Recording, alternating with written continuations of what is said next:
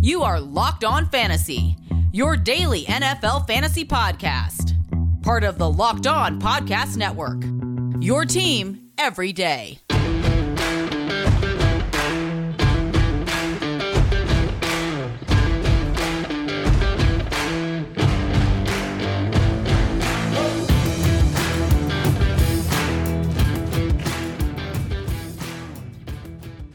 Greetings, everyone, and welcome to another edition of the Locked On Fantasy Football Podcast. As usual, I'm your host, Vinnie Iyer, and when I'm not doing this, I'm writing about NFL and fantasy football for SportingNews.com. I'm headed to Super Bowl 56 for SN, so looking forward to that. Maybe some crossover action later in the week here between our shows. We have Locked On Rams, Locked On Bengals, our Peacock and Williamson show, all kinds of good stuff there on location for you for Super Bowl week. So excited to be part of the network at this time.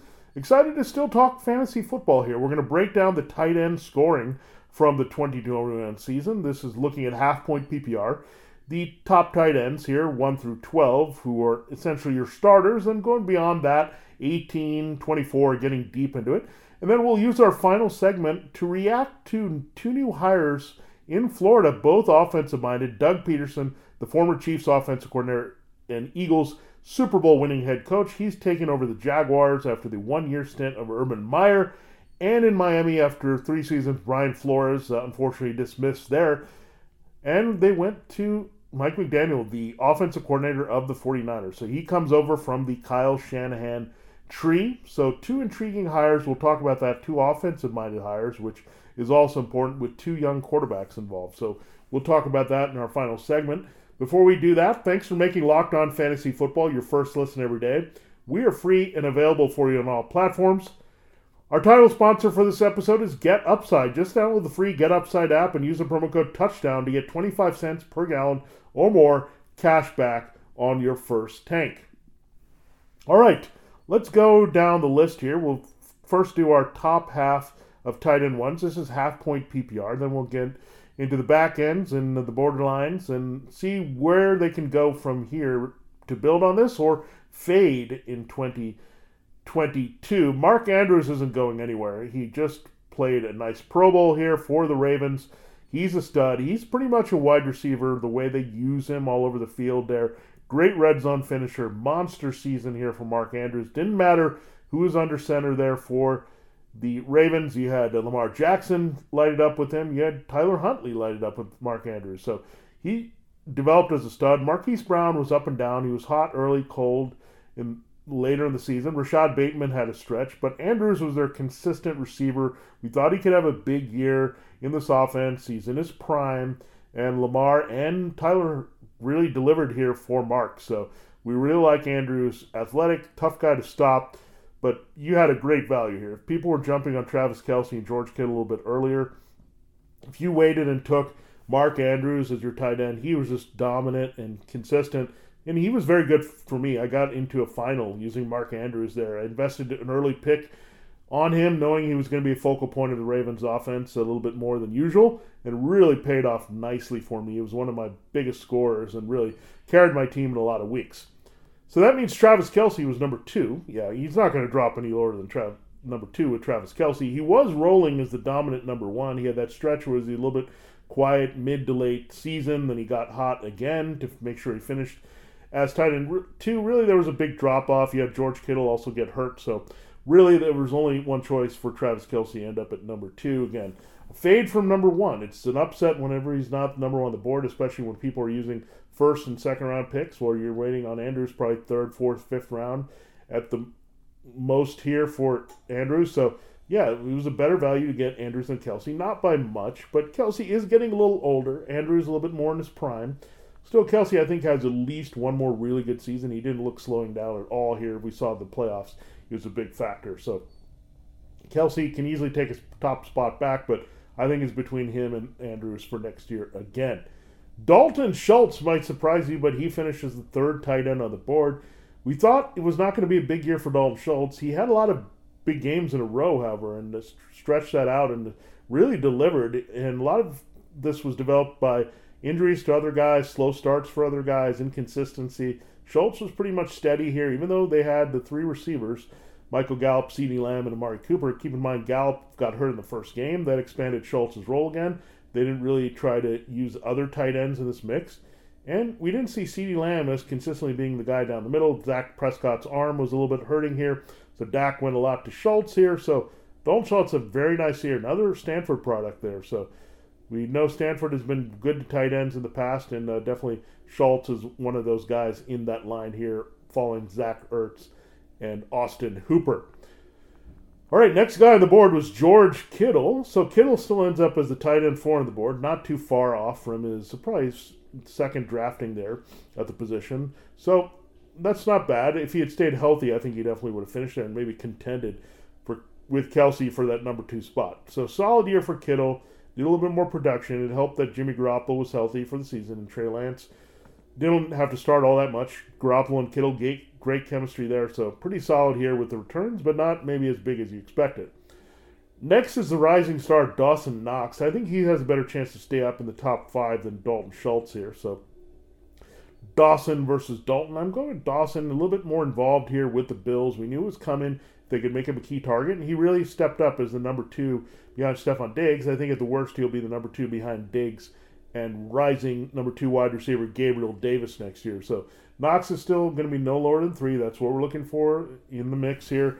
George Kittle's got Brandon Ayuk and Deebo Samuel. Dalton Schultz really surprised and jumped up to that spot. He could easily go back to the 4th target. We'll see. Gallup is a free agent there, but Knox for sure is going to be the 3rd target, and Josh Allen is a big-time quarterback scorer. He's the number 1 on the board, so Knox helped by playing with an elite young quarterback, that's for sure. Finally, it is Rob Gronkowski. He is number 6. So unfortunately, this is it for Gronk. Here, Tom Brady has gone off to the sunset, so that decreases value already.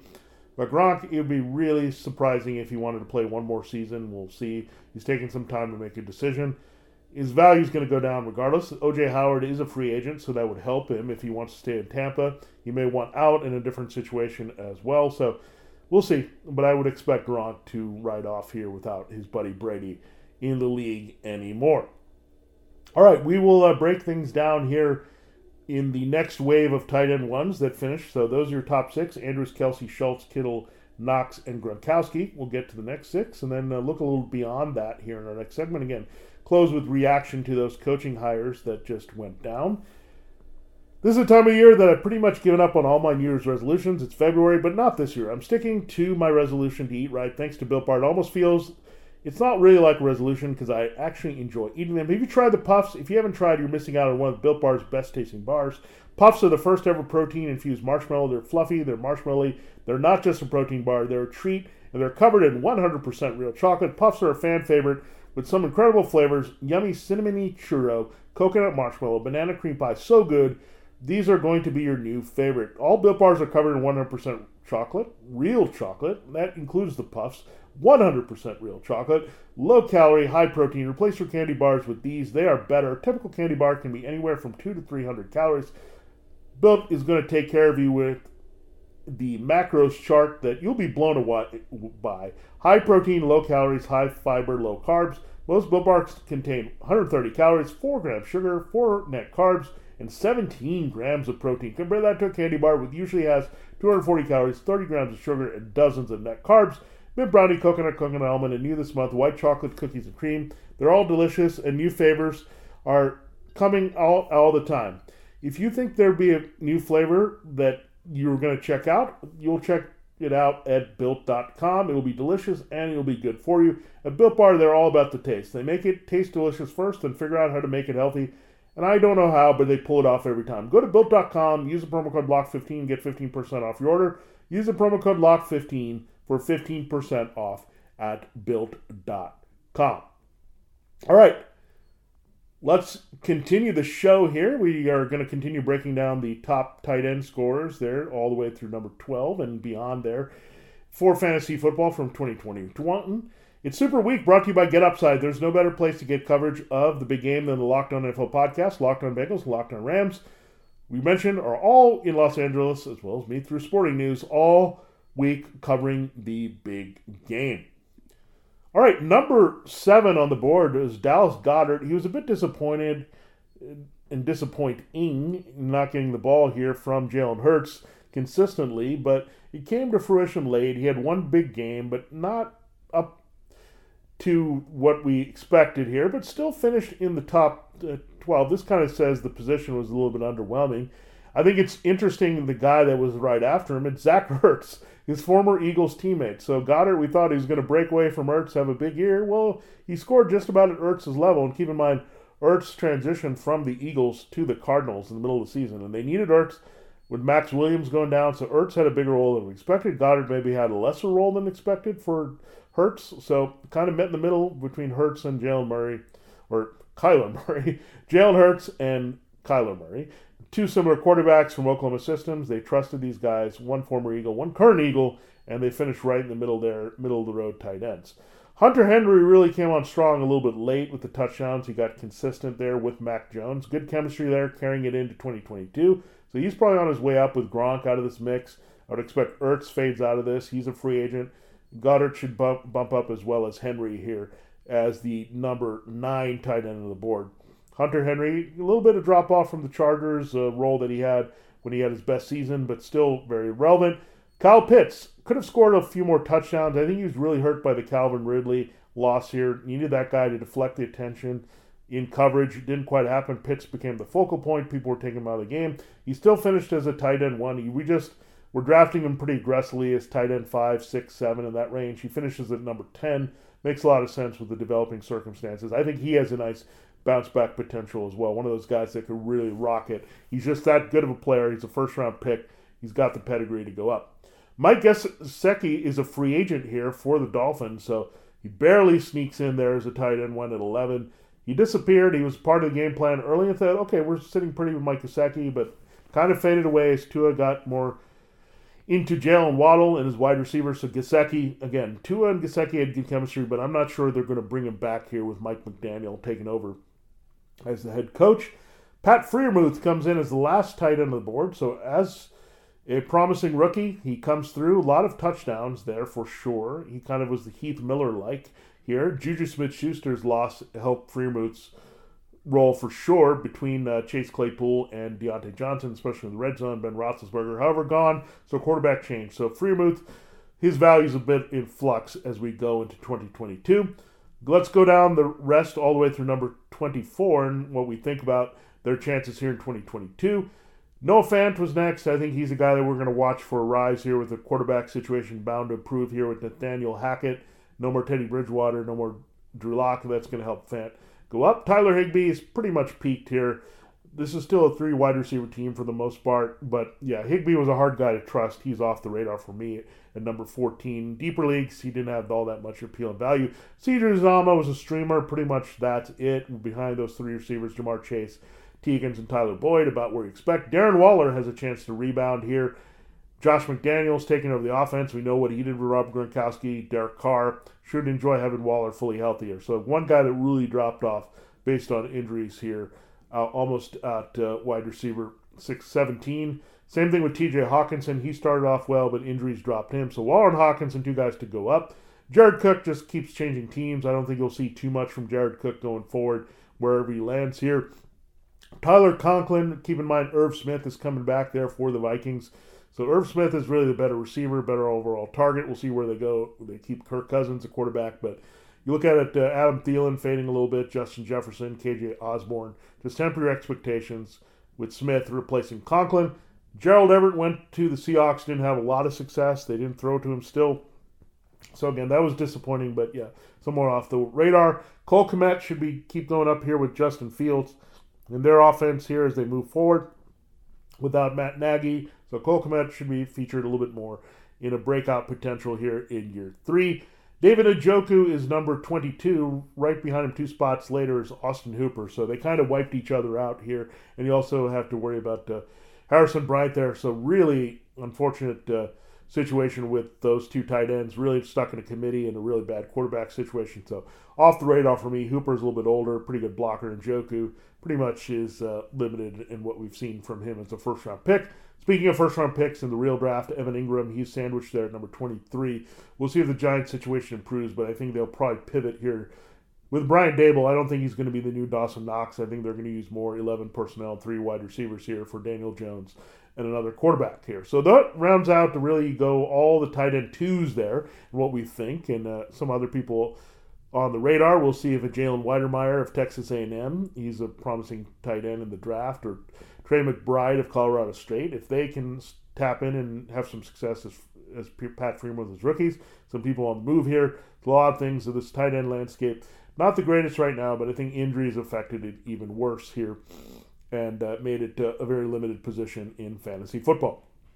All right, that breaks down our breakdown of the tight end scoring and what that means here for 2022.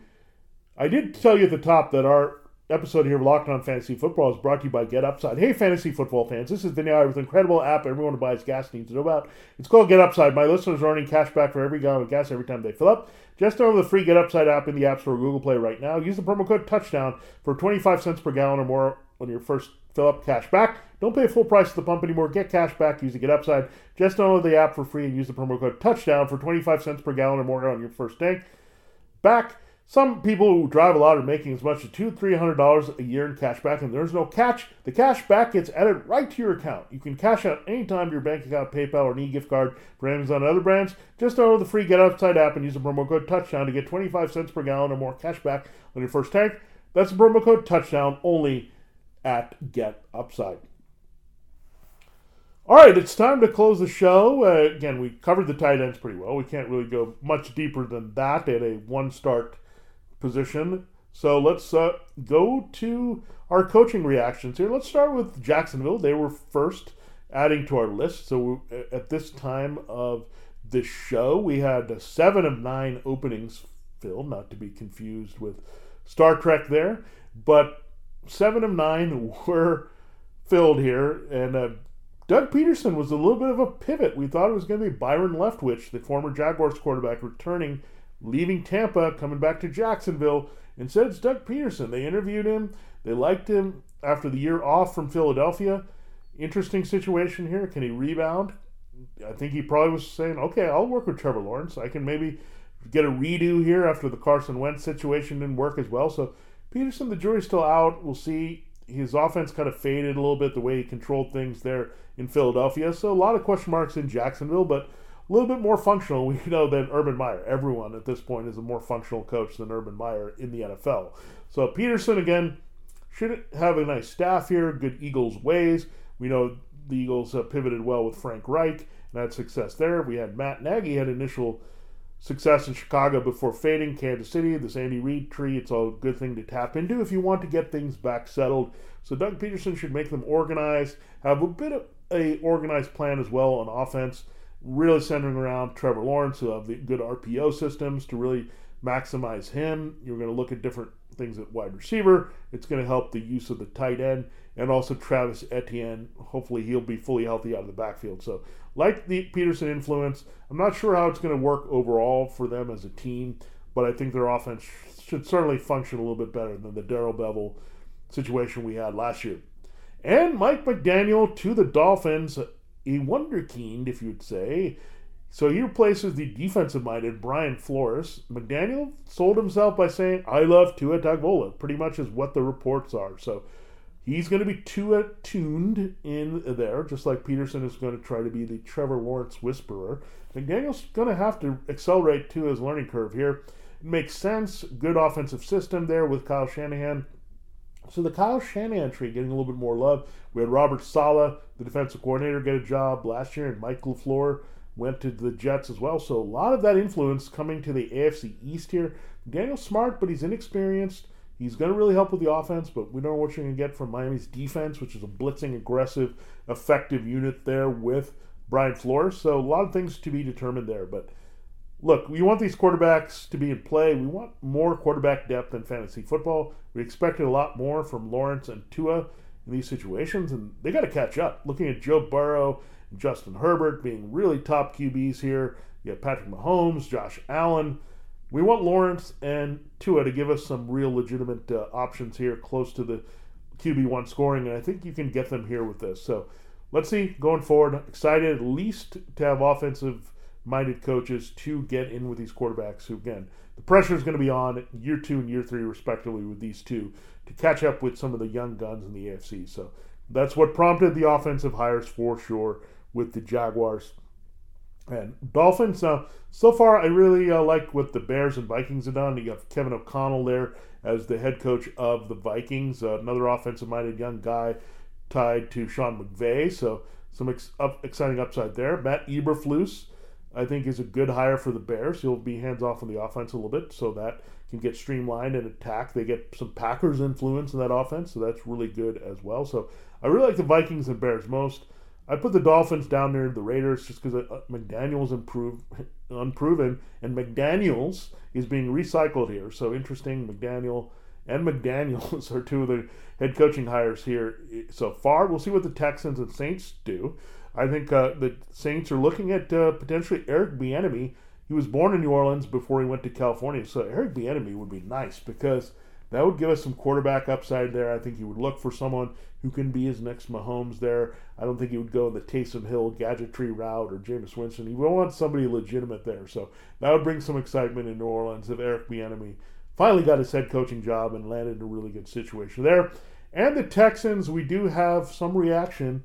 This happened while we were recording, that it is Lovie Smith. So Lovie Smith, he was the defensive coordinator in Houston last year. I don't know if everyone knew that, but he's the former Bears coach. He's the former Buccaneers head coach. So Lovie Smith gets his next coaching job. Remember, he was also at the University of Illinois. So a little bit shocking there because I look at what unit overachieved for the Texans. It had to be their offense in most games here with their combination of David Culley and Tim Kelly, but they stick with Lovie Smith in-house. So I don't know what that says about the Texans, as they didn't have a lot of other better candidates, but it's good to see Lovie Smith get one more shot, and that interesting beard he has, the white beard with the black hair. So it's fun to see him on the sidelines, but let's hope Lovie gets a better deal here. It didn't work out last time versus Dirk Cutter, that he got undercut there in Tampa. So I do like Lovie quite a bit. He was a really good guy there when he was the Rams defensive coordinator. So